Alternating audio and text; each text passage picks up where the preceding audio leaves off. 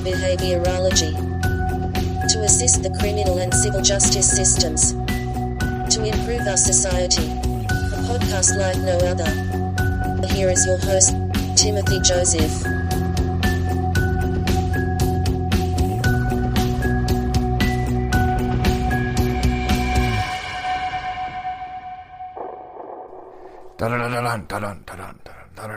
Okay, I have missed you a great deal, my listening audience. This is Criminal Behaviorology. I'm your host, Timothy Joseph.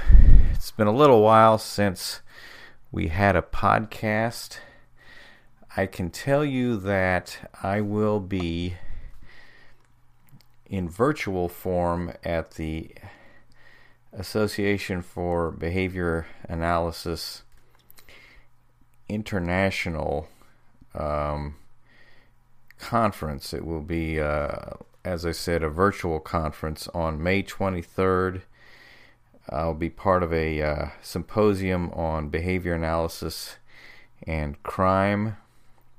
We'll also have our special interest group business meeting, and we're going to also have the poster session, yes, in virtual form. So if you're attending the ABAI conference virtually as we can this year, I probably said virtually enough,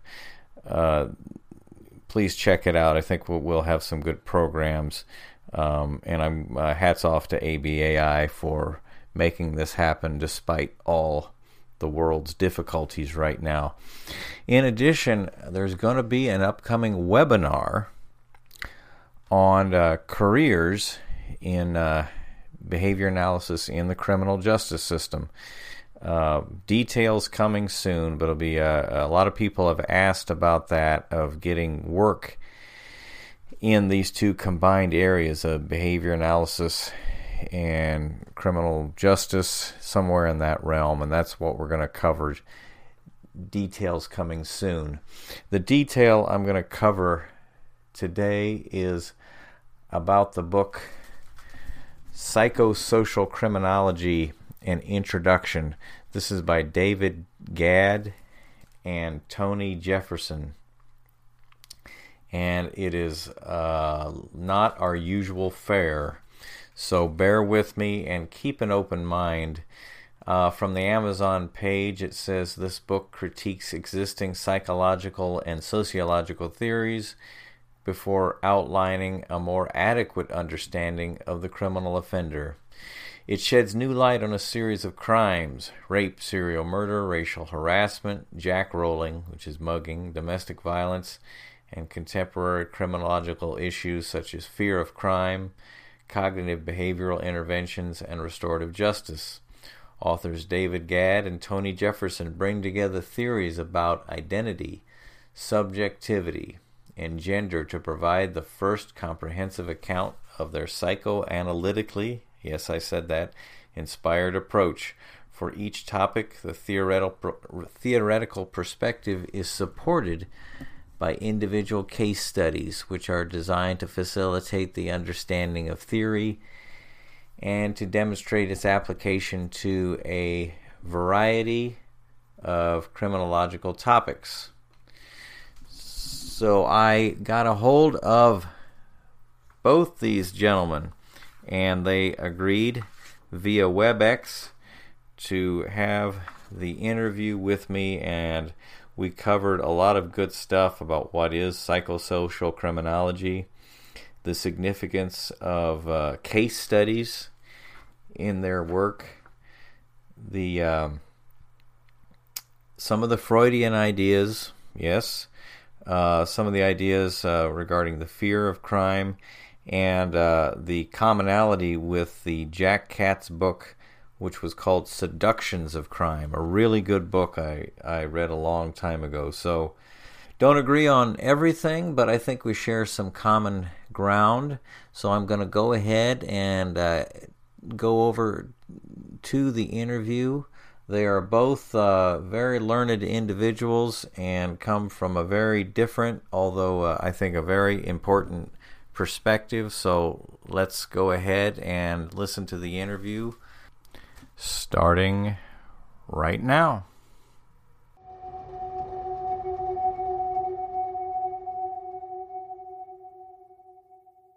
Welcome to Criminal Behaviorology.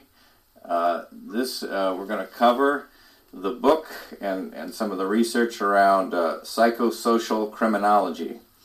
And I've got a couple of distinguished guests. And really, to make this simple, the first author, Tony Jefferson, could you tell us a little bit about yourself? I'm Emeritus Professor of Criminology at Keele University, where I taught for 10 years. Before that, I had a 20-year spell at Sheffield University.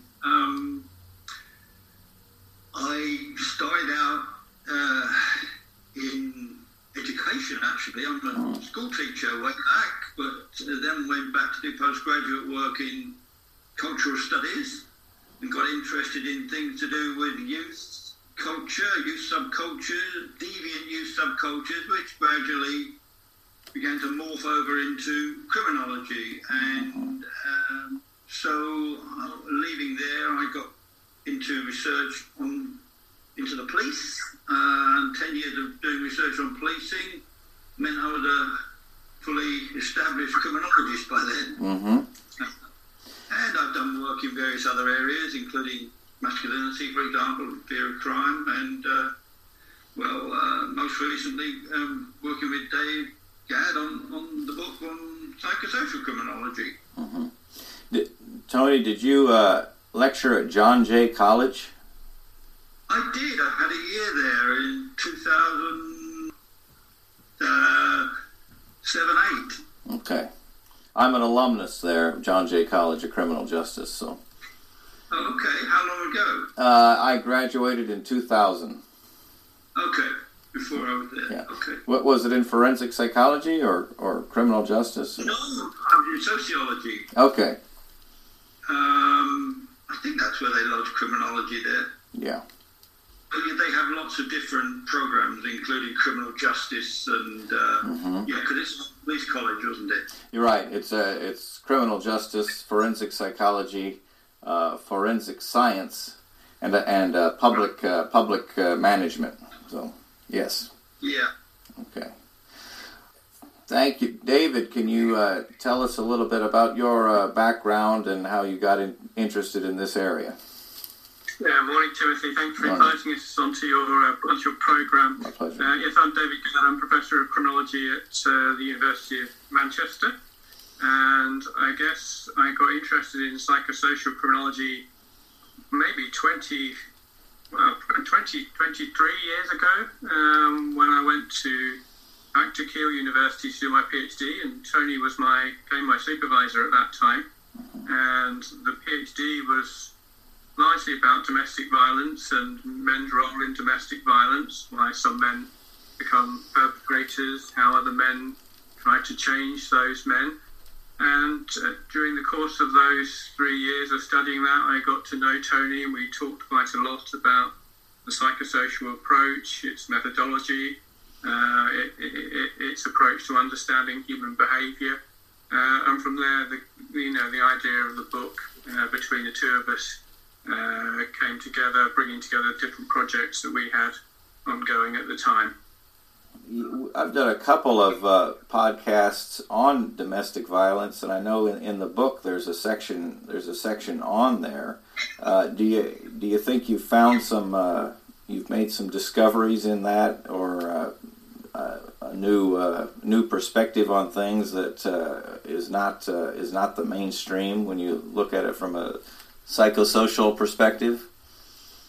I think so. There's a huge body of work on domestic violence, but actually only a very small body of work that talks to perpetrators, or what you'd probably say in the US, batterers, men that are abusive towards partners. And there's very little work that really tries to understand why those people do what they do. There's some work that addresses kind of risk factors and treatments and interventions, But actually listening to perpetrators and why they say what they do is quite difficult work, quite challenging work, and it requires an approach to listening that means that you kind of go beyond the surface of what the person might tell you. And one of the things I suppose that you learn when you do that from a psychosocial approach is where is the antipathy or the animosity coming from? So often, the person will say, well, the relationship was perfect. Right from the start, the relationship was perfect. Then it suddenly went downhill. And then there was just this one moment or these two moments when things got really out of control and I just lost it. And one of the things about a sort of psychosocial approach is you need to kind of explore what it was in that moment that caused that person to lose it.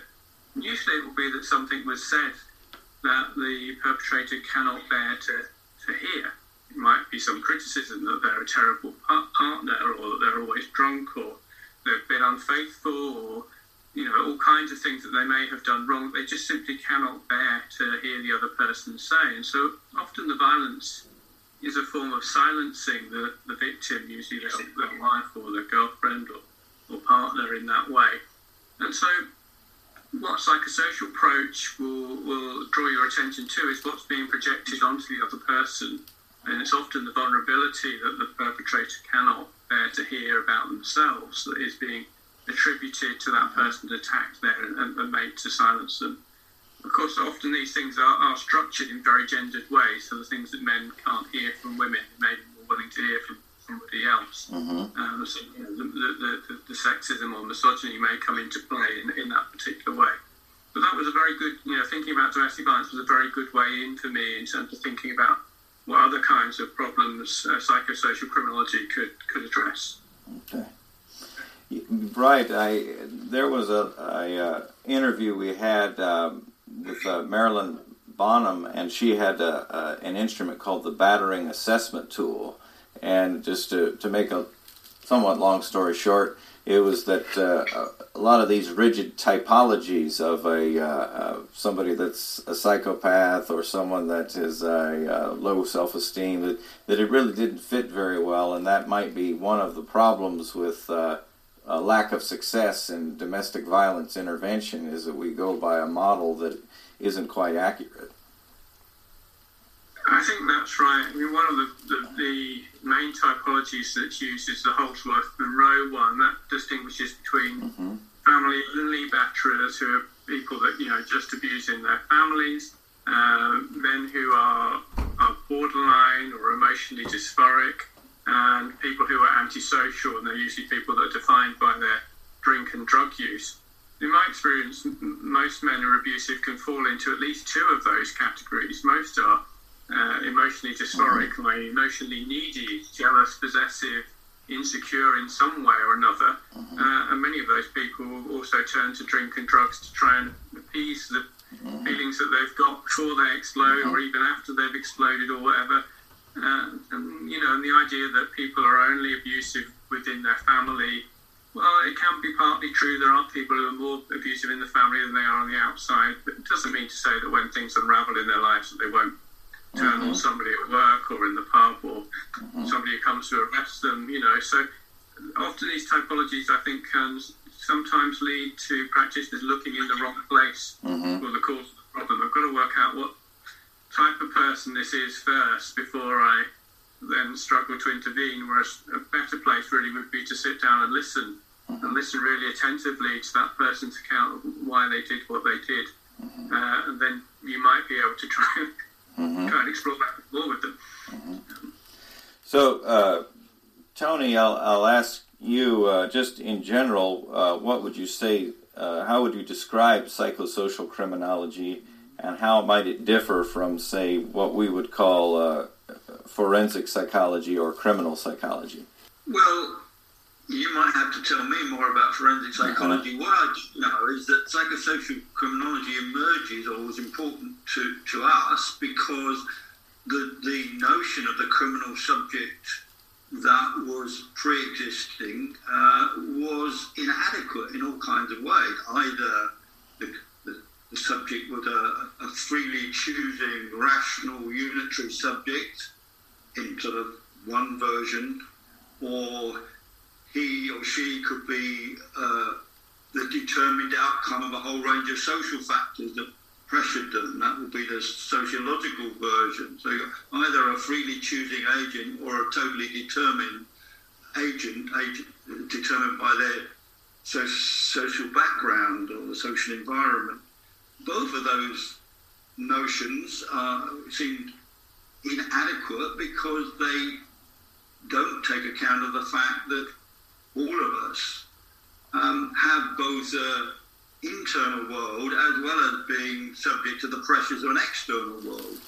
And so the absence of that, trying to bring together the idea of a subject with an internal world as well as subject to the pressures of an external world was what we were doing. Now, if you go back through criminology, you may remember that way back, sort of between the wars, you might say, 20s to 50s, or just after the war, psychoanalysis had quite a big role in criminology, and there was an attempt to produce an idea of a psychological subject, but a psychoanalytic subject, but rather divorced from the social. And then sociology comes along and takes over criminology and produces a totally social subject. So the idea was to try and bring together the idea of a psychoanalytic subject with a sociological subject and to produce a psychosocial subject, somebody who had an inner world as well as an external world. And the important thing about the difference between a psychoanalytic subject and a freely choosing subject is, going back to David's examples from the domestic violence perpetrators, they don't always know, they're not in control of what they do at a certain moment in time. It goes beyond reason. Their reasoning self might tell them no, but something inside is so pressurizing that they do it anyway. And it's that conflict between, if you like, the unconscious self and the conscious self that is, of course, at the heart of psychoanalysis. What we were trying to do was to retain that notion, but also place it within a social context. Because we're well aware, as criminologists with a sociological background, that social pressures are real and they make a difference. But it's trying to see how the two interact. That is to say, how people make sense of their world, how they come to make their world meaningful as a result of, yes, a series of conscious desires, but also the unconscious motivations that they're not so aware of, that they're unconscious because they're, as David was saying about perpetrators, it's too painful to recognise. So in psychoanalysis, we know that those painful ideas are variously defended against, repressed, or disavowed, or in various ways defended against, so that you don't have to be faced constantly with that painful reality.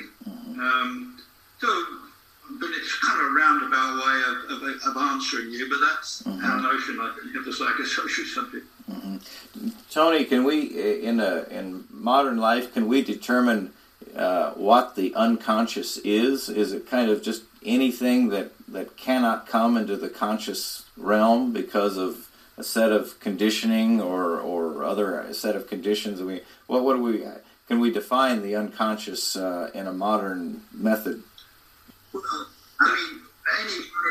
for any one individual, of course, by definition, I can't know what is unconscious by definition. It's unconscious to me.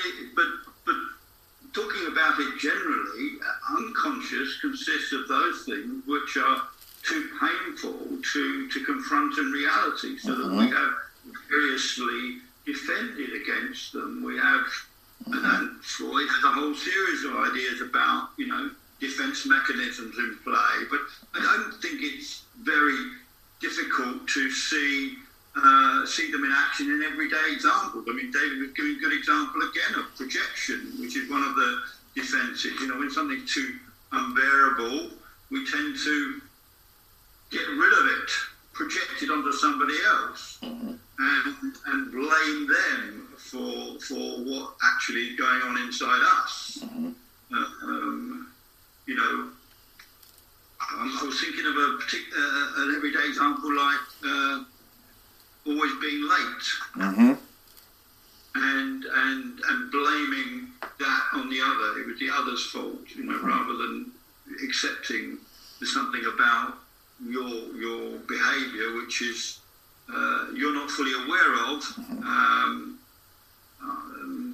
as to why it is you're constantly late. I mean, somebody who's constantly late, let's say for a psychoanalytic interview, that would be the first conversation the psychoanalyst would bring up. Why are you late? I tried to be on time, but you know.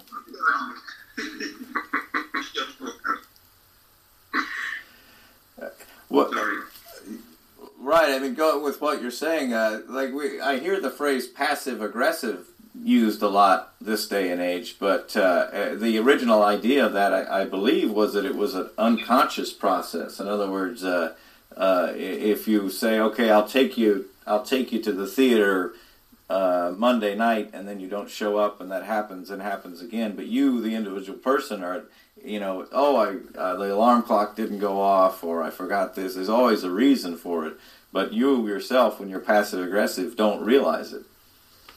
Yeah, I think David had his hand up there, so I'll let him come in. Go ahead, Well, David. I was going to say, I mean, of course, in the sort of classic Freudian version, the unconscious reveals itself in dreams and in slips of the tongue, and in jokes. And of course, we see that in everyday life all the time, that there are things that we kind of wish had happened but don't happen.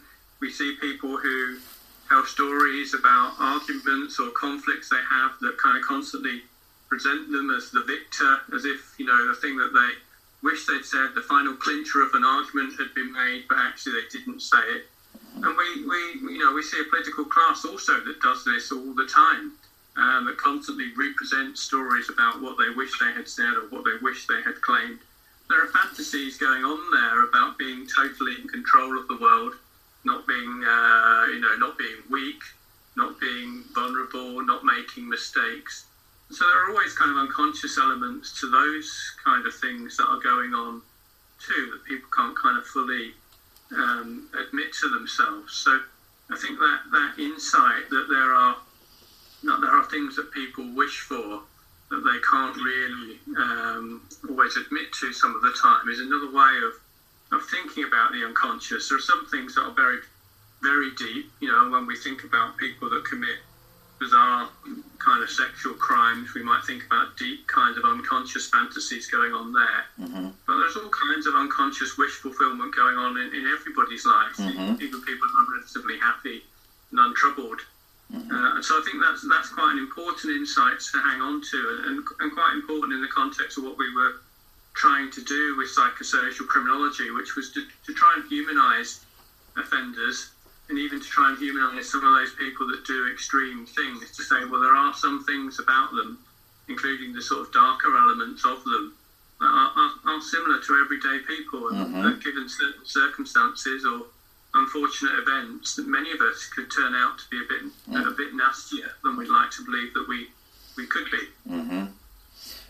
You had written early on in the book, when both criminologists and psychologists fail to explain particular crimes adequately, only the writer-journalists are left to plug the gap. Given that they are usually untrained in social sciences, however, interesting and thoughtful their work, and much good work on particular crimes, especially on murder, has stemmed from writers and journalists, and you give a list. This is hardly a satisfactory state of affairs.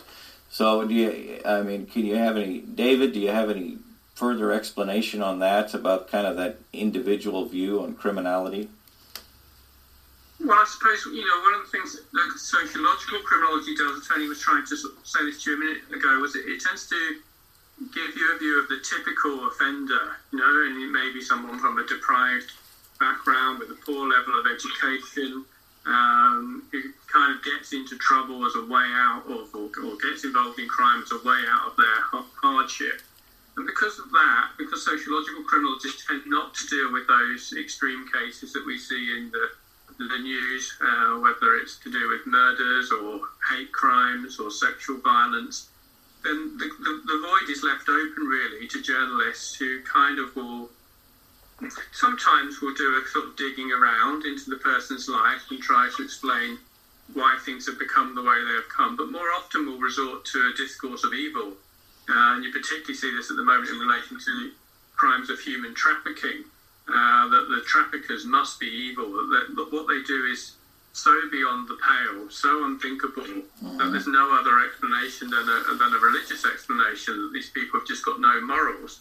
Because it's really rare when you do interviews with people who've committed even the most extreme forms of crime to find people who've got no sense of morality at all. So, you know, it's really important actually for criminologists to engage with cases in depth, to try and understand the complexity of the people that we are talking about, because they don't go away simply through condemning them. If we don't try to explain their behaviour, there are lots of other people out there that will condemn people that commit these crimes, and will often come out with criminal justice solutions that are really unfitting, or really reduce other people's human rights, or sometimes even counterproductive, end up punishing people who just had really terrible lives without an understanding of why they became the way they became. So that was the gap that we were trying to step into, this need for a better understanding. And it's a good thought. Tony, I think you had something to say on that? I just wanted to add that one of the reasons journalists take over the role is that it's very, very difficult to get funding to do a single case study, like single murder, and spend 6 months to a year just following the events. I mean, for example, I've just been reading finally the One of Us, the story of the massacre in Norway by the right wing. Now, I mean, it's a wonderful book, but it couldn't have been written by a social scientist in a sense, because we just don't have the resources to put behind the work. It is so basically what we were often doing in the book was taking that as a starting point. They've done a lot of the work in terms of, if you might call, the empirical, factual stuff that we then start to rethink in a slightly different framework. But in terms of producing the empirical data, I think, there's some brilliant examples and a very, very impressive work indeed from journalists who have done the legwork and done some digging around in a way, as I say, that I just don't think the research community in criminology is sufficiently geared up for or sympathetic to allow it to happen. We need, big numbers. This is how it works in the contemporary university. Yeah, so part of it is the methodology of universities and research, and how it's commonly done and funded is a significant factor in all of this. Yeah. Absolutely. Yeah, and I was going to ask then, Tony or David, why are case studies significant in a field such as this? And a little bit about cross-sectional studies as a problem in research, the other side of it. So either one of you can chime in. I'll take the case study. Okay. Cross-sections, okay. Okay. I think case studies are about refining and developing theory. They're trying to say, does the theory that we're working with, does it cover this case? And if the case throws up new elements that, if you like, the existing theoretical framework doesn't cover, then you have to do a little bit more theorizing. So it's constantly developing theory, developing new ideas, just as Freud did with his original studies. He had another case, and that made him rethink some things about his theory. But in the end, the theory of psychoanalysis comes out of cases. That's how it developed. So that's what we're doing in case studies, as far as I'm concerned. That's what it's about. David, cross-sections.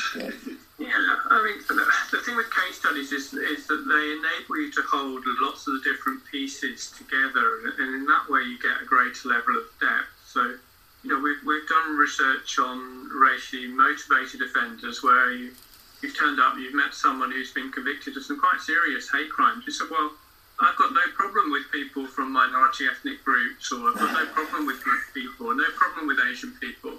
But what I've got is a problem with people who don't respect women.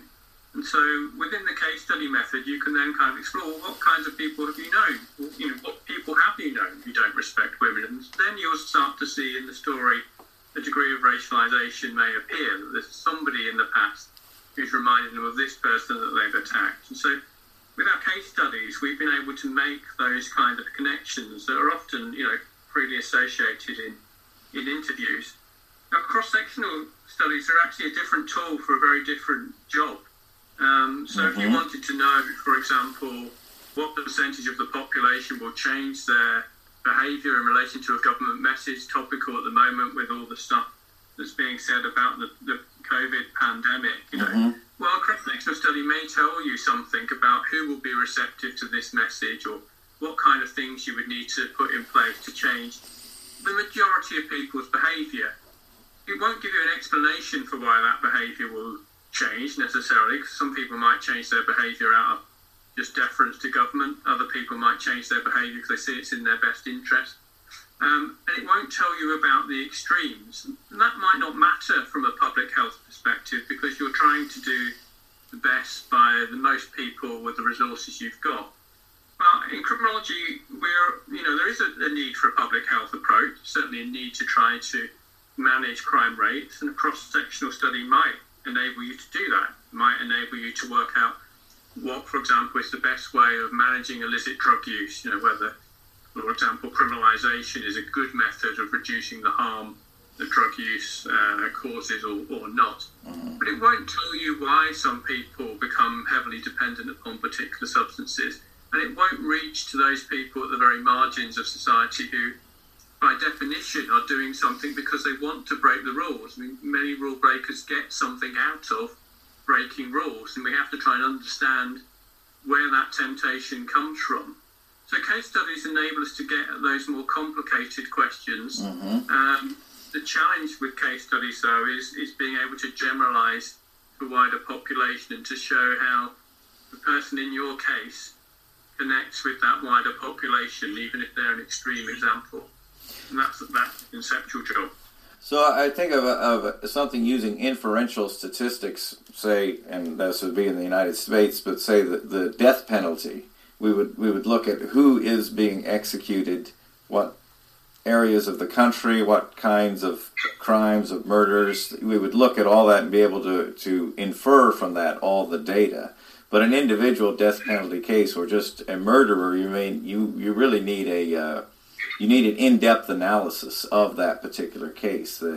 I've heard it said before that inferential statistics may mask data in a sense, because you're just looking at too big a scope. There may be a couple of things you'd want to do with a death penalty case in the US, and one would be to try and understand how it is that that person got to the position where they ended up committing a crime that was so serious that merited the death penalty. And if you could do that, then you might actually engender a degree of understanding in the general population as to why, you know, some people end up doing genuinely terrible things. Of course, the other approach to cases with all of those death penalty cases is kind of legal case review, where you would come to a view very quickly that only certain people that commit certain crimes end up on death row, and a large percentage of the population actually who commit serious crimes don't end up on death row. It's predominantly African American prisoners from really, you know, difficult backgrounds that end up on death row. There'd be quite a lot you could do with a case study approach to thinking about, you know, people who are in those positions in the US. Tony, it had been written that the Freudian view of mental conflict, regarding the sensitivity to mental conflict, Is there something in the Freudian view that Freud got right as far as criminal behavior? Is mental conflict that's unseen? Is that a primary factor? How would you respond to that? Well, remember, Freud was talking about everybody's conflict, and that we are all conflicted subjects,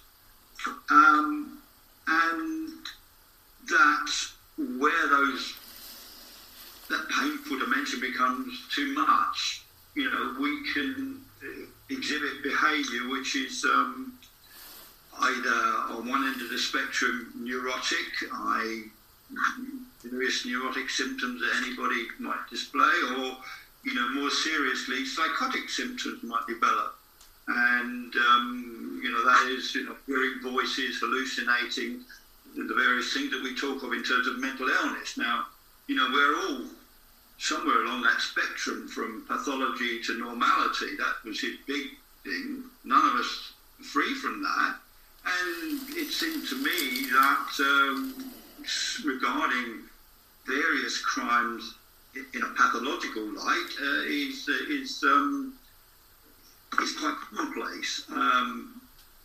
What we would be trying to do in relation to a psychosocial approach would be to sort of humanise that, as Dave said, and normalise that, and to say, we're all variously neurotic, we're all capable of being we're all somewhere on this spectrum. So when you ask generally, what did Freud have to say about criminology? Nothing, as far as I can recall directly, but many people, as I was saying, in the interwar period in particular, people who were influenced by psychoanalysis began to think of crime in that way. And there are all kinds of ideas within psychoanalysis that can help you think about crime, but that's in a general way. If you want to sort of talk about particular crimes, then of course you go to the case study, as we've been suggesting.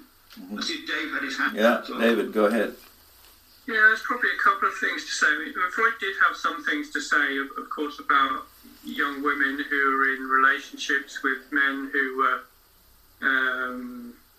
probably sexually abusive to them or sexually inappropriate to them, and the symptoms that could arise or derive from that, and often sort of very mixed feelings that would leave with young people who have no power in the relationship, maybe even felt something towards their abuser. So some of those things are still relevant today. I think the bigger conceptual message that I think is sometimes missed from people that sort of go back to sort of basic Freudian framework is that Freud had quite a lot to say about loss and melancholia, and how loss can eat people up and lead to those kinds of uncomfortable, irritable, depressive kinds of feelings. And then if we think about how loss affects many people today, many people that are involved in crime will have had a loss of adequate or loving parenting as children. So many people involved in crime would have lost a parent altogether, or been put in the care system, or ended up in prison, separated from their families. But then we can also think about loss in lots of other ways, and ways that also give rise to some difficult fantasies. People who lose a partner, or find themselves broken up with a partner, or lose contact with their children, become estranged, can become very angry and bitter and twisted. People who feel that their health is failing will feel a sense of loss and may become very envious of other people who are in good health. The same with people who lose their jobs, might become very angry about other people who they think are work shy. Of course, some of these losses can also be kind of capitalised politically. So we've seen in the UK the sort of idea that people feel that their lives are out of control, leading to the sort of sloganising of take back control, and how that empowered the kind of Brexit politics that we're now living in. So many people's sense of loss, can be redirected different ways. And Freud had quite a lot to say about how we need to work through painful losses so that we don't become envious of other people or don't become paranoid about other people being out to get us, don't seek to take revenge on people who are probably not to blame for our problems. So in that context, I think Freud has quite a lot to offer, thinking about issues around fear and panic and reactions to crime in the sort of cultural dimension too. Freud is still relevant then? You think Freudian ideas are still relevant this day and age? Okay. Sure. Yeah, and actually making a bit of a comeback. You've been one or two little books that I can think of recently. One of them is a series of essays talking about the influence of Erich Fromm, for example. And Erich Fromm, of course, was one of the Frankfurt School that, produced...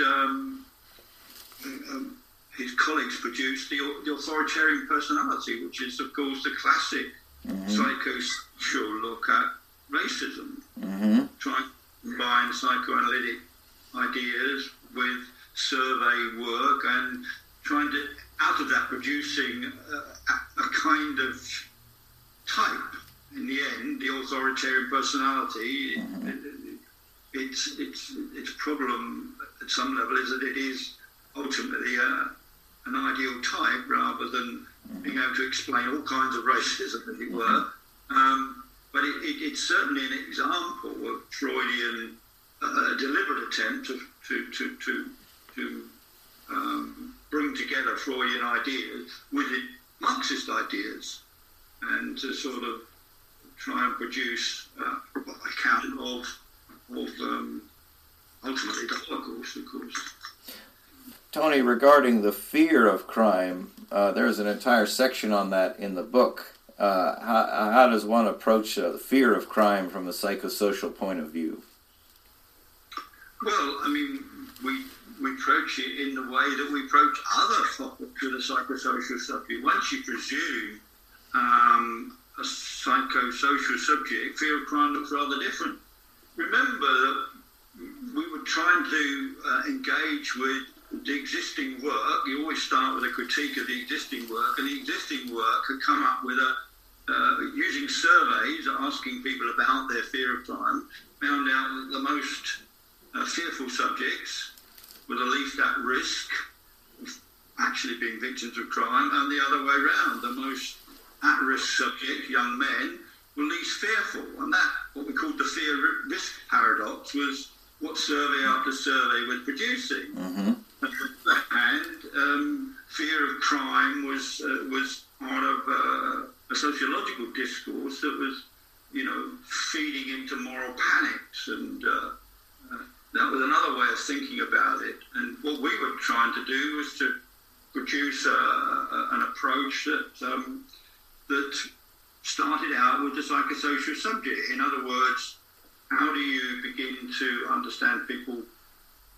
saying they're fearful of crime when they were not really very high risk? Why were they so fearful? So doing in-depth interviews with them using something which we called the free association narrative interview method, which was something that I and Wendy Holway developed around the project of fearful crime. We wanted to find a way of understanding this conundrum, and what we did through these free association narrative interviews was discover that what seemed to be happening is the fear of crime, if you like, was a defense against something else. It was covering up issues. And so, what they were telling us was only part of the story. We had to read that story through its silences as well as through what was actually being said, what was being defended against here. And what we actually found, interestingly enough, was that those people that were, and this you might have predicted, more anxious generally about lots of things in their lives, found fear of crime as a vehicle, a discourse, where they could project those anxieties that were too troubling to sort of become manifest consciously, they found an appropriate vehicle in fear of crime to, as it were, project onto. So that's an example of the psychosocial subject being absolutely necessary to understand something like the fear of crime, which did not seem to make any sense if you approached it through the idea that somebody's, what they told you about fear of crime was the whole story. If you stop there, you've got this conundrum all the time. Why are these old people who never go out and hardly at risk of crime so anxious about it? And anxiety gives you the clue. I mean, they were anxious about all kinds of things. Fear of crime was an available discourse for them to project onto. That was the sort of idea that we were promoting. Is part of that just kind of in a simple way of people, because we're all afraid of crime and are comfortable talking about it, someone can express that idea when they're really afraid of something else or they want to escape some other factor in their life, and they're just expressing it that way, and then we'll listen. The public in general will listen because crime is an acceptable thing to be afraid of. Exactly. It's the criminal is a convenient scapegoat for like the terrorist now is today. We can dump a lot on these things, and that politically that's very important as well as sort of getting the explanation right at the level of the individual politically. Realising the role that crime plays politically, and discourses about crime, discourses about terrorism, in creating moral panics and allowing, politicians to make decisions which do not address the underlying, but just address the surface issues. That's why the politics as well as the psychology in play here. We can be easily led in that sense, then. So very much so,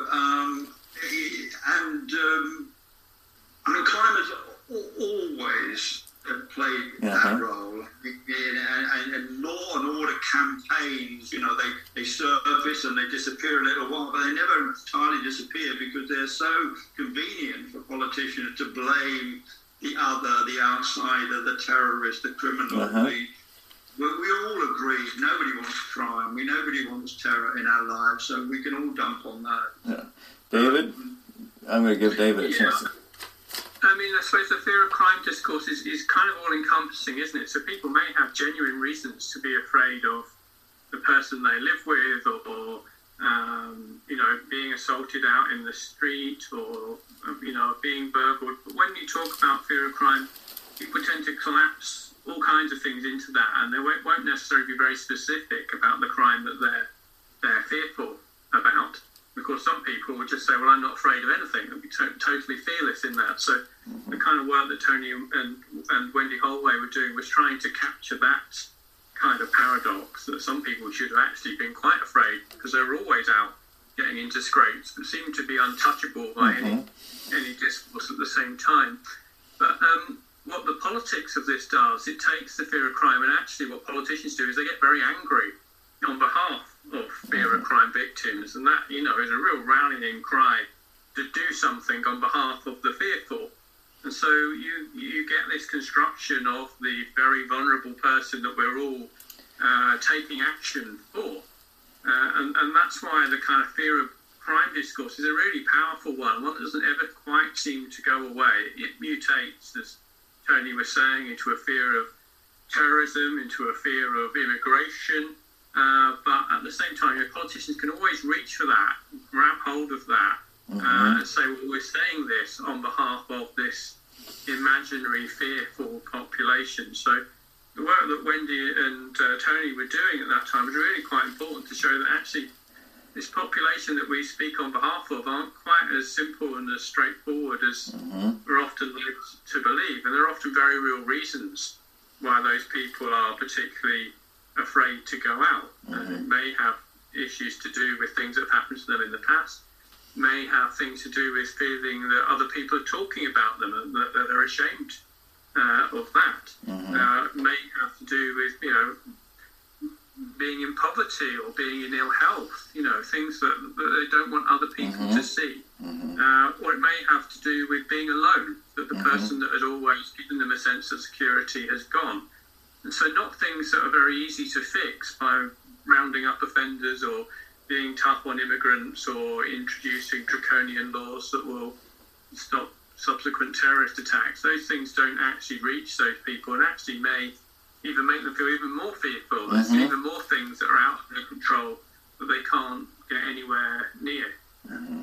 And going back to that, an unconscious idea of those very underlying things that are at the root of it, shall we say, are the last things that any politician or pundit is going to talk about.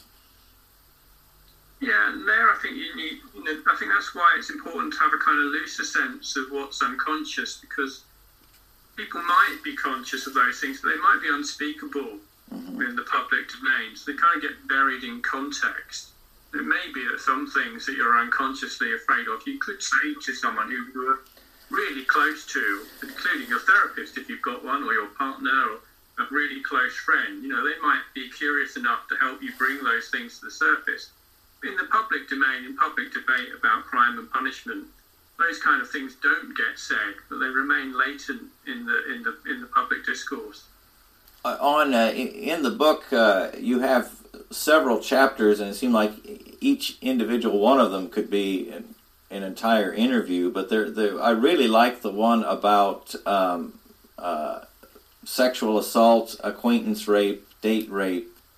Just in general, could you, either one of you, if you want to say about that particular chapter? I think that relates a little bit to what we're saying about like fear of crime and how it's perceived.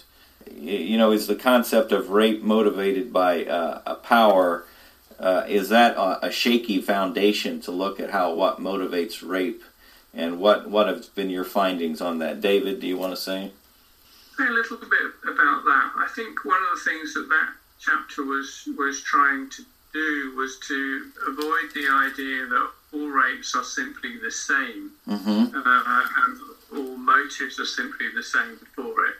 So there are certainly some people who are sadistically inclined and who actually get something out of going out there and making sure other people are really hurt, and they enjoy that sense of power and control over other people.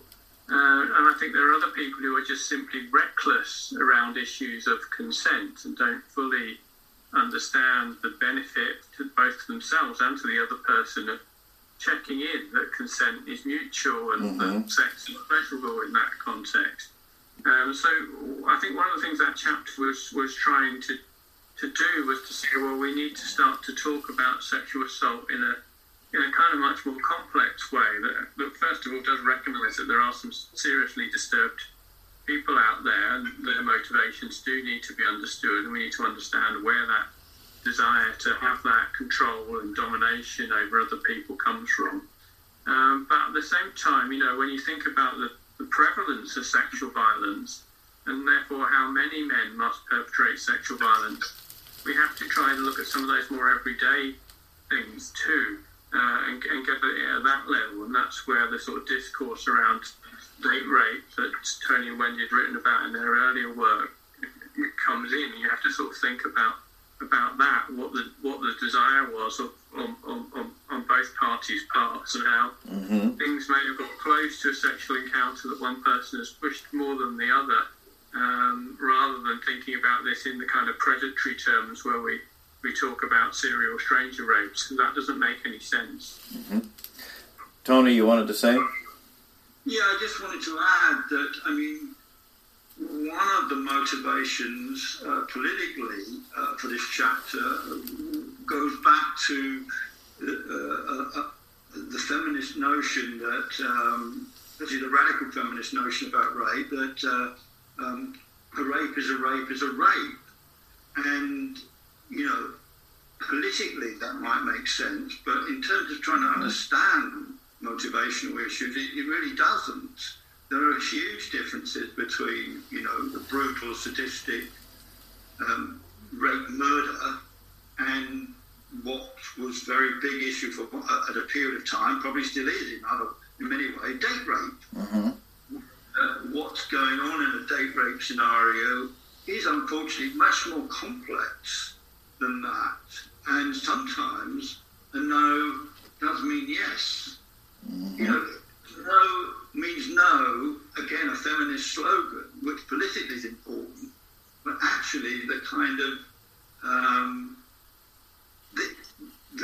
if you get inside, and we did in that particular case, and it used in the book, a particular case, the complexity of what's going on in that relationship, if you want to capture that, you really do have to sort of take off your political blinkers and attend to the detail of the case. And in that case, it does unfortunately problematize some of those issues. No, rape is not always just about power and control, which again is not a feminist slogan. Rape is not about sex, it's about power and control. It's about a lot of things, and that complexity is what we're trying to hang on to, and to say, yeah, there are different kinds of rape, and people's communications about rape.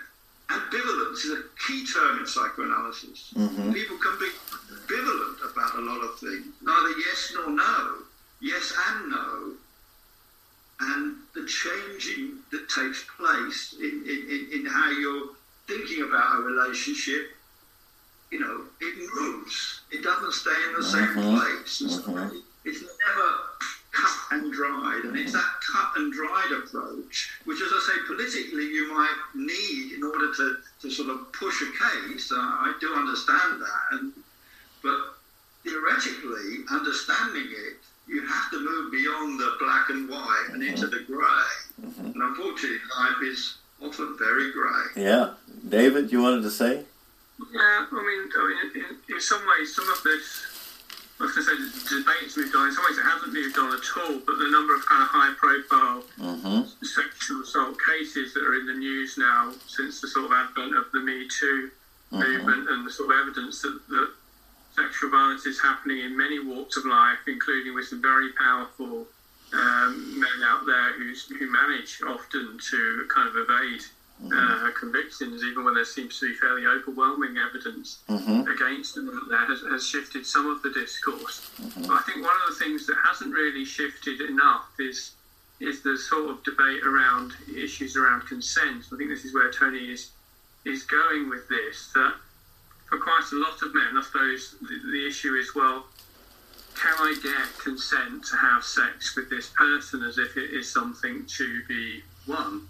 And if the person says, well, I suppose, if you have to, it's okay, or eventually, yeah, okay, then we may as well, that is kind of taken as consent on a sort of legal basis. Because what you're not really encouraging young men to look for is enthusiasm from the person there. So, in a lot of the interviews that I've done with domestic abuse perpetrators, where we've got to this point in the conversation where they've talked about having sex with someone, the consent hasn't really been kind of full-hearted. They've said okay, but not really wanted to do it. And I think that's what comes out of sort of trying to break down this issue of rape and sexual violence in a psychosocial way, is you actually get to the point where behaviours that are much more normal, particularly among young men, start to look a bit more problematic than we usually construe them in the media. So if someone has kind of been bamboozled into saying yes, okay, because they've been wined and dined or given drugs or treated to something by somebody who's wealthy and powerful, well then you may get kind of consent. You've still got a power imbalance. You've still got somebody who's kind of been whittled down in that. And you've still got somebody who's probably going to regret saying, yeah, okay, the next day, because it wasn't kind of something that they could really think about and say that they wanted. So I think one of the things to sort of pull out of that is the sort of discourses around what men do and how men talk about sex and sexuality, particularly heterosexuality, and the idea of sort of winning a prize or getting something rather than something that's mutually wanted is kind of lacking, and that's how you get from, date rape, which is unfortunately very common, and serial sadistic kind of stranger rapes, which are actually very rare, but is often what the public debate thinks a real rape looks like. It's a pretty sensitive subject to talk about, isn't it? Yeah. Tricky because every case is also different, and you don't really want to. Well, in many cases, you really want to hear what victims and survivors have got to say, and to respect their version of events, and to understand that things have been really terrible and traumatic for them. At the same time, if we don't ever really engage with perpetrators, then the problem won't go away. So there is a job for somebody, for criminologists in particular, to get to the messy reality of why offenders do what they do, and sometimes to hear that and to turn looking back around on the general population, particularly when it's issues to do with male violence, and say, well, this isn't quite what you do, but it's not a million miles away. And so how is it that this person thinks that this is acceptable? And in what context would, for example, discourses around what women want or around sexual behaviour or around promiscuity feed into another man's sexual violence? So it's about that kind of normalising process that really needs to happen if you want to try and address some of these actually quite high volume crimes like domestic violence, sexual violence, hate crime, that the perpetrators, whilst they do things that are beyond the pale, are part of communities of people that sometimes talk in similar ways or do similar things. Yeah, it's really kind of a surprised me the number of famous cases that have become really impactful now with criminal charges. When I think maybe 5 or 10 years ago, it wouldn't even make a headline in the news that there were these accusations. Now it's completely changed, and now it's even politicians are impacted from things that, when it occurred, was not even going to be looked at seriously, at least in the public eye. I mean, I think that is important, that there is, historically, discursive understandings of issues do change. And that is part of the issue here, that how we approach or how we understand sexual violence, how we understand child abuse.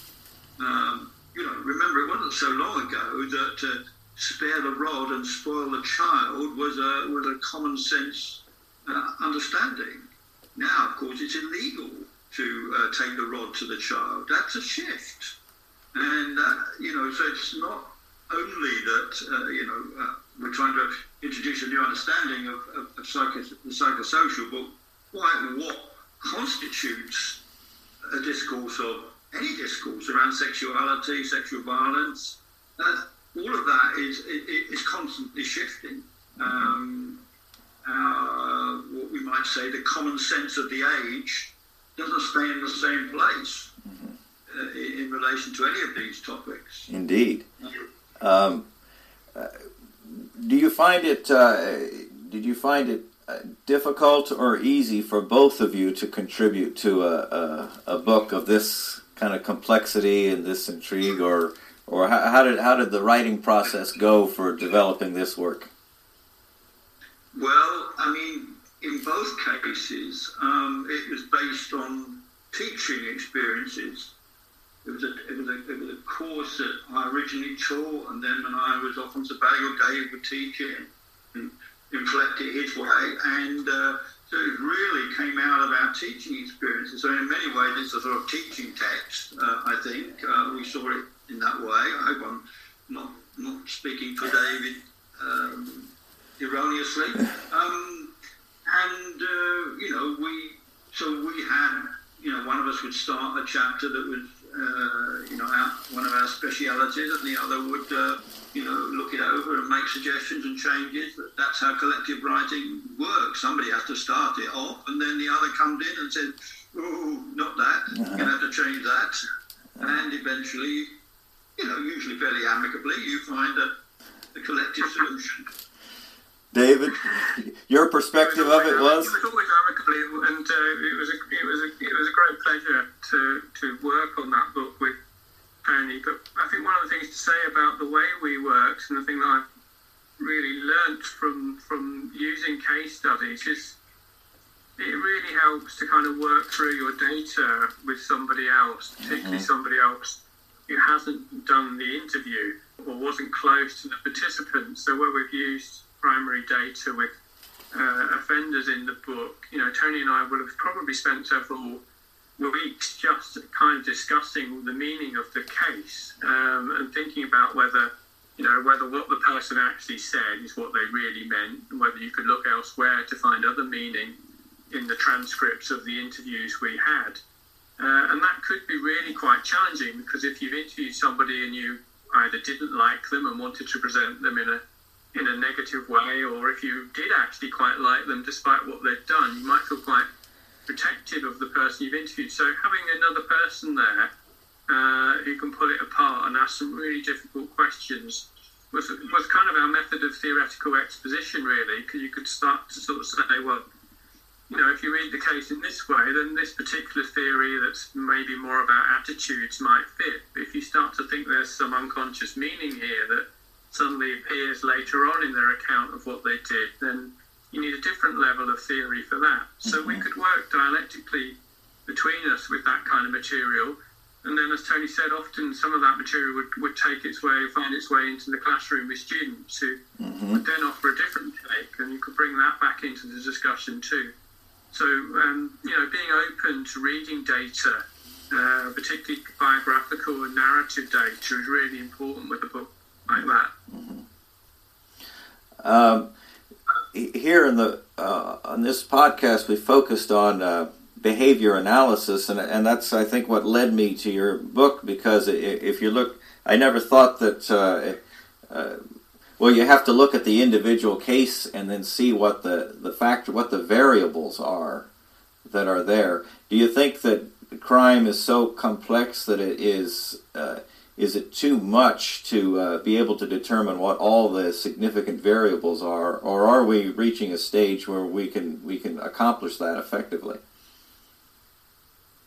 I think the trouble is, variables are okay at a macro kind of level that might affect, for example, rates of burglary or rates of drug use, but they don't really get you down to the specifics of particular individuals. And so you might be able to reduce a rate, by X%, but you're never going to resolve the problem of crime in that way. And certainly when you come to problems of hate crime or of sexual violence or domestic violence like we've discussed today, the variables are only going to take you so far with that.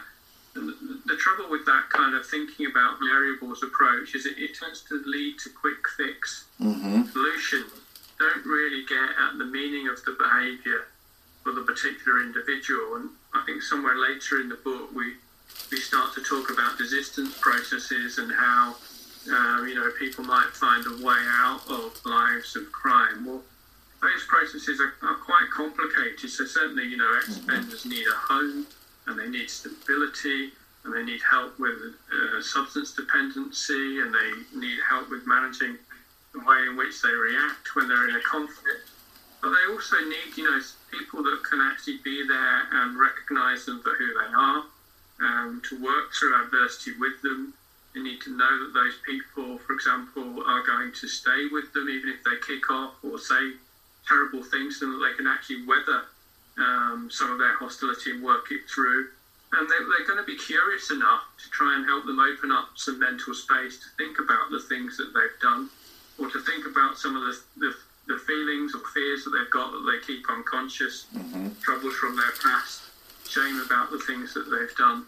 So I think the trouble with the variable approach is it doesn't get to the real meaning of the behaviour and the real need for meaningful relationships to help people address their behaviour. And they're actually quite hard to come by in the criminal justice context.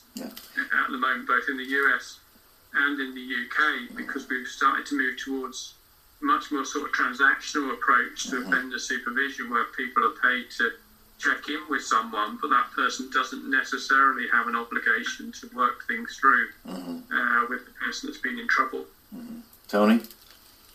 I just wanted to add that in terms of whether we will ever be able to understand, a particular crime in all its complexity, the answer is no. We're always going to be falling short. It's never going to happen. But I think life's too complex in that sense. I mean, am I ever going to be able to understand a man killing 70 plus, mostly children, on a Norwegian island as a result of some right-wing views he had about Islam? I mean, the kind of relationship between his ideas and his upbringing and his fantasies and killing 70 people is, how do you make those connections absolutely secure? You can't. However, I want to suggest that one of the things that our work does, and I think, I'm thanking Freud for this as much as anybody, is to show how important certain issues are. For example, in relation to Freud, I think what he does, among other things, is talk about the importance of love. Punishment is a withdrawal of love. And I think what we've seen, let's say in my lifetime, is a shift from a punitive approach at the kind of familial level to upbringing to a more loving approach to our children. I'm not saying it's, universal, and there are all kinds of examples of child abuse and all the rest of it, but I think there's been a shift and a greater accent on the importance of love in relationships as opposed to punishment. That's important, that's significant, that recognition that love matters. I don't think it was there, 50 years ago as an understanding. I think it's not there universally, and it's, but I think there's been a cultural shift and a reverence for childhood, amongst thinking people, which actually says the opposite of what we used to say. Spare the rod will actually, you spoil the child, actually use the rod, it will damage the child. That shift is a result of, partly a result of the Freudian revolution, I would say, and something that I believe that our work can, as it will, continue by looking in detail and beginning to emphasize the importance of finding constructive ways of dealing with anxiety, finding different ways of feelings of loss and feelings of being unloved. That is in general terms what I think this can do. It contributes, I hope, to a kind of shift in the culture, which over time will lead to some kind of improvement in the way we think about and respond to. But we're never quite going to understand all those particular crimes. And Tony, just kind of like that, what you said made me think of, like, in this day and age, in the days past, in many communities, children were an economic necessity, like to work on the farms or to rip that, and you needed children to obey. You needed them in fairly large number to obey and then to do these various tasks. While now children are not necessarily an economic necessity. They're more like, they're there because you want them to be there. And so to me, that's kind of an economic shift in the way children are viewed.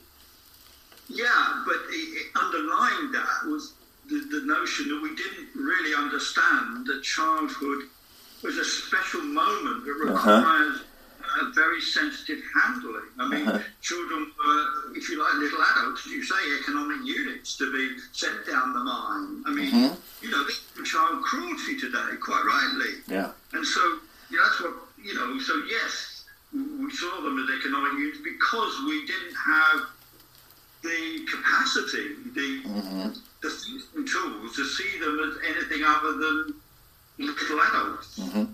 Yeah. Well, we've gone, I said about an hour, and we've definitely gone over an hour now, and I kind of think we've scratched the surface of what you have to talk about.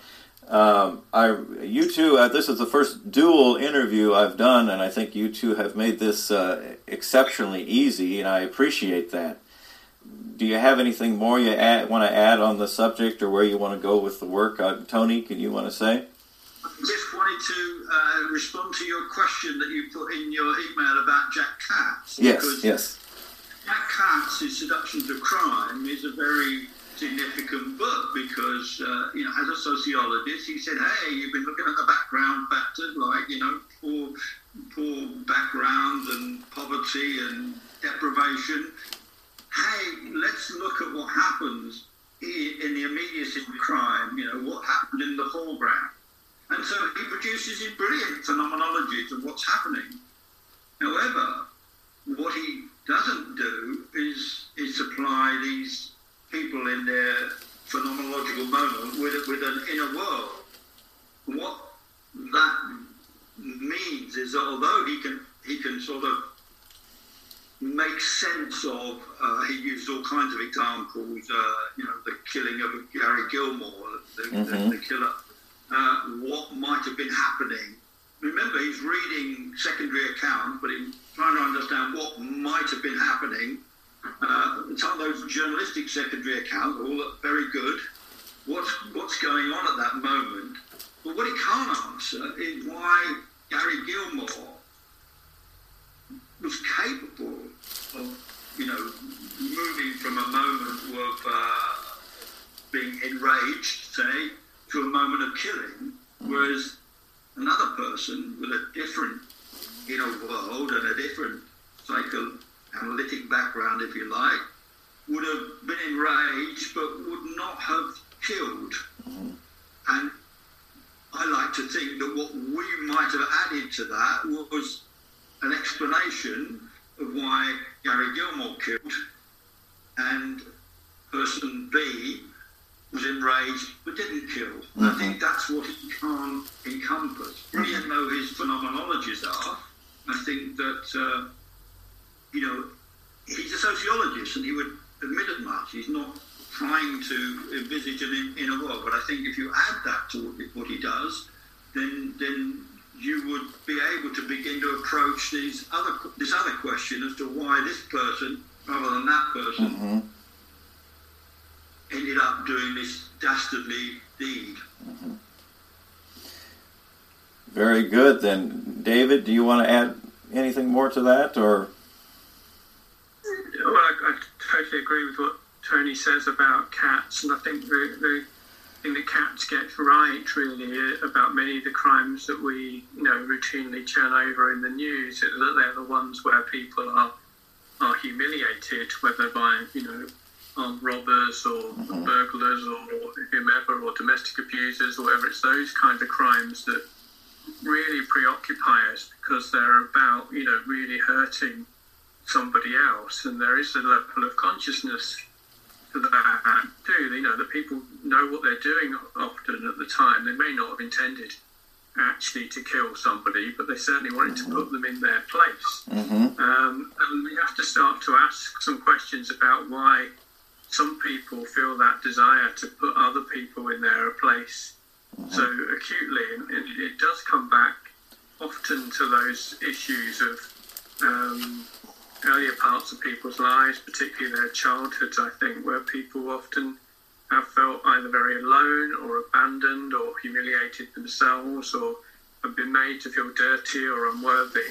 Of course, our criminal justice systems also add to those injuries too, that people often come out much more damaged and alone, or feeling wronged or humiliated than when they went in. And so some people don't have the mental space to fully work that through and recognise that the next person they're attacking actually had very little to do with, or even nothing to do with, what happened in the past. So it's about trying to first of all, sort of recognise that desire to humiliate comes from somewhere. There's also a real need to shift our culture to thinking about how we create a space for people that have these sometimes really terrible feelings, sometimes intense paranoia, a real sense of grudge or grievance that they want to visit on someone else.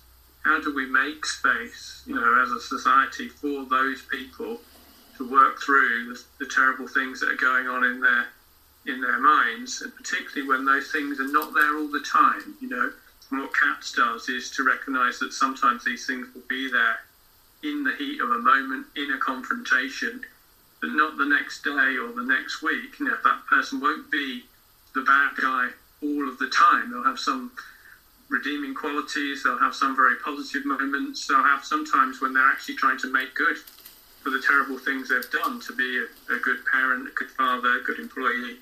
So we can't always see them, the other person that they are, when they're in that rage. That would be where I would leave it. I think Katz had written about I think he called it the double humiliation of, like, you're in a relationship, you have things that happen, you don't admit that it bothers you, and then it reaches a point where you have to do something, and that is admitting that this same thing has been bothering you all this time. So it's the event, and then it's a recognition of the humiliation all this time, and that is a particularly lethal moment in a lot of relationships when that occurs. I think that's right, and that kind of rumination thing is true of a lot of violent crime. I think, some of it will get directed, a lot of it will get directed at partners where a grudge has been built up, but some of it may easily spill out into the next person that makes a critical remark or even looks at you in a slightly peculiar way. We've interviewed people who attack people because they think they're talking about them in their own language. They may or may not have been, but they just assume that other person is talking about them. So people in that mindset can be very volatile, and it takes a lot of effort to be the person to try and unpick that. It can be quite dangerous to start to ask that person why they think or feel the way that they do. Mm-hmm.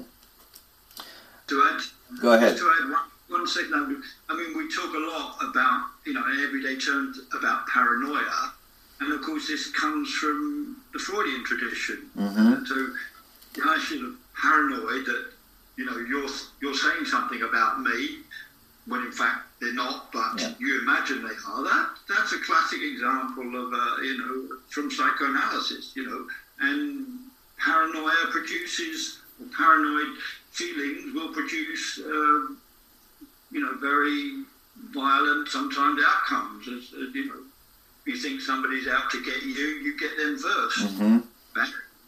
You've got a crime on your hands. Yeah.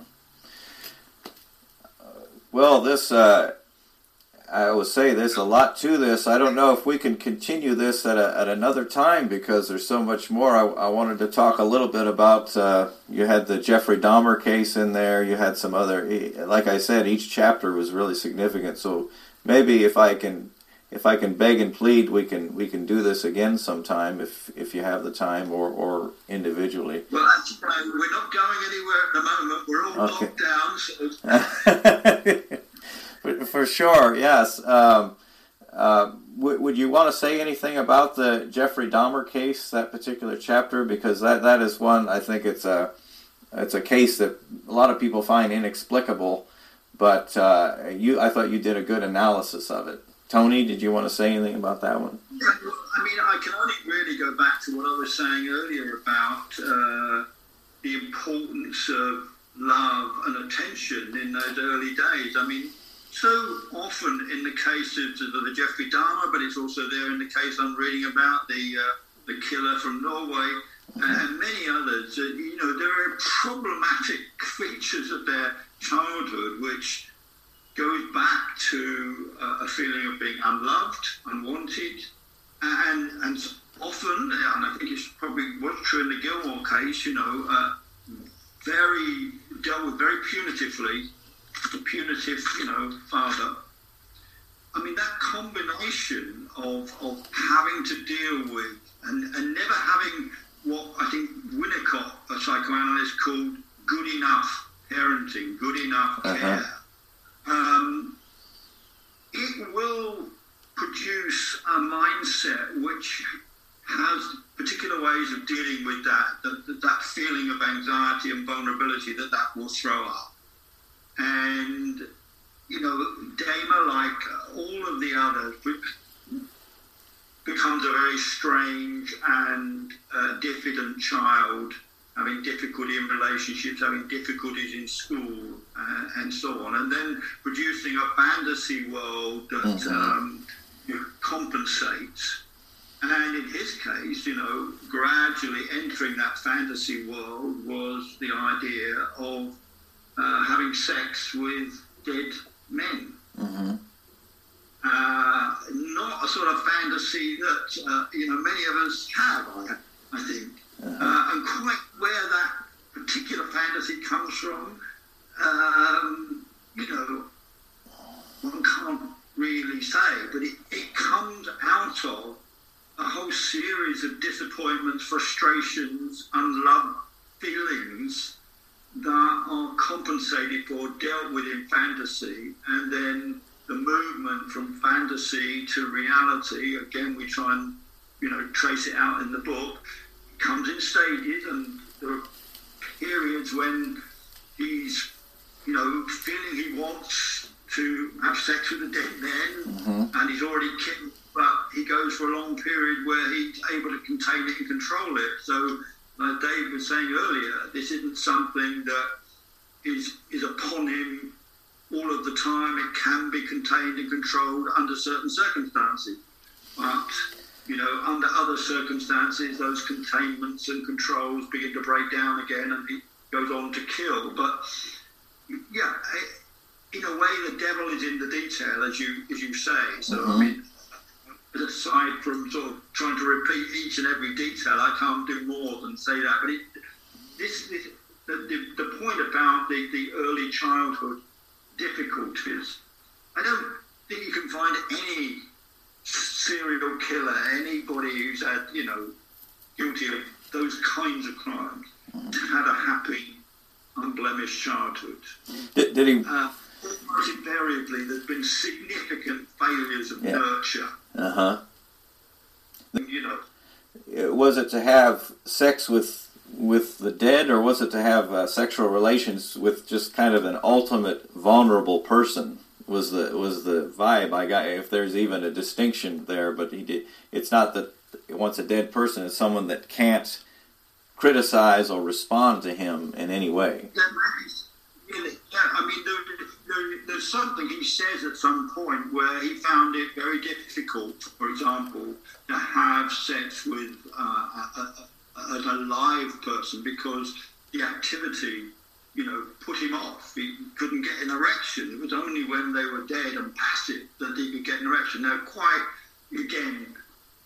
I'm not sure that, we have, or any of us had the detail to be able to sort of unpick that particular desire, though I do, there are other cases of necrophilia which, one could begin to look at and try and trace the parallels across cases. I mean, that would be the way to go. But I don't think that it's not a very pleasant sort of case to be going into cases of necrophilia. Right. David? Just a couple of things to sort of add to that, really. I mean, the Dharma case is perhaps the most surreal and bizarre one that you can think of to bring up, but some of the behaviours there are not that uncommon. So it's not that uncommon for sexual assault survivors to say, the person tried to have sex with me when I was asleep or too drunk to give my consent. So there are quite a few people out there that practice a similar behaviour. And I do some work with a local sexual assault referral centre here, and they say that 1 in 4 of the women that come in claim also to have been strangled by the partner during the sexual assault. So that kind of silencing, incapacitating of the person is also quite uncommon. It's also quite common amongst people that perpetrate kind of sexual assault like this. And many of those will be by partners. So, whilst whilst Dharma's behaviour is really bizarre, and off at a tangent that very few offenders will get anywhere near, some of the things that he did are not totally kind of beyond the pale of what is kind of,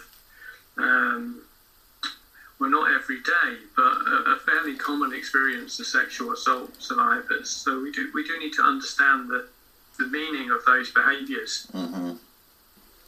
Very good.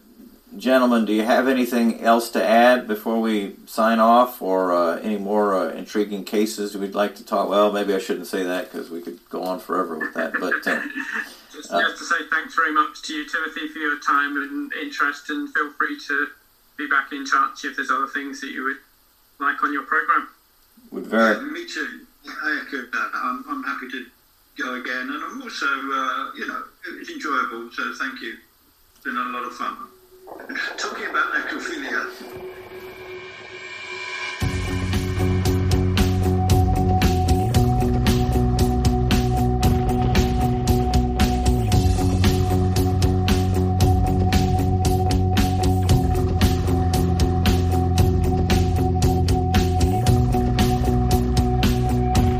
This has been Criminal Behaviorology.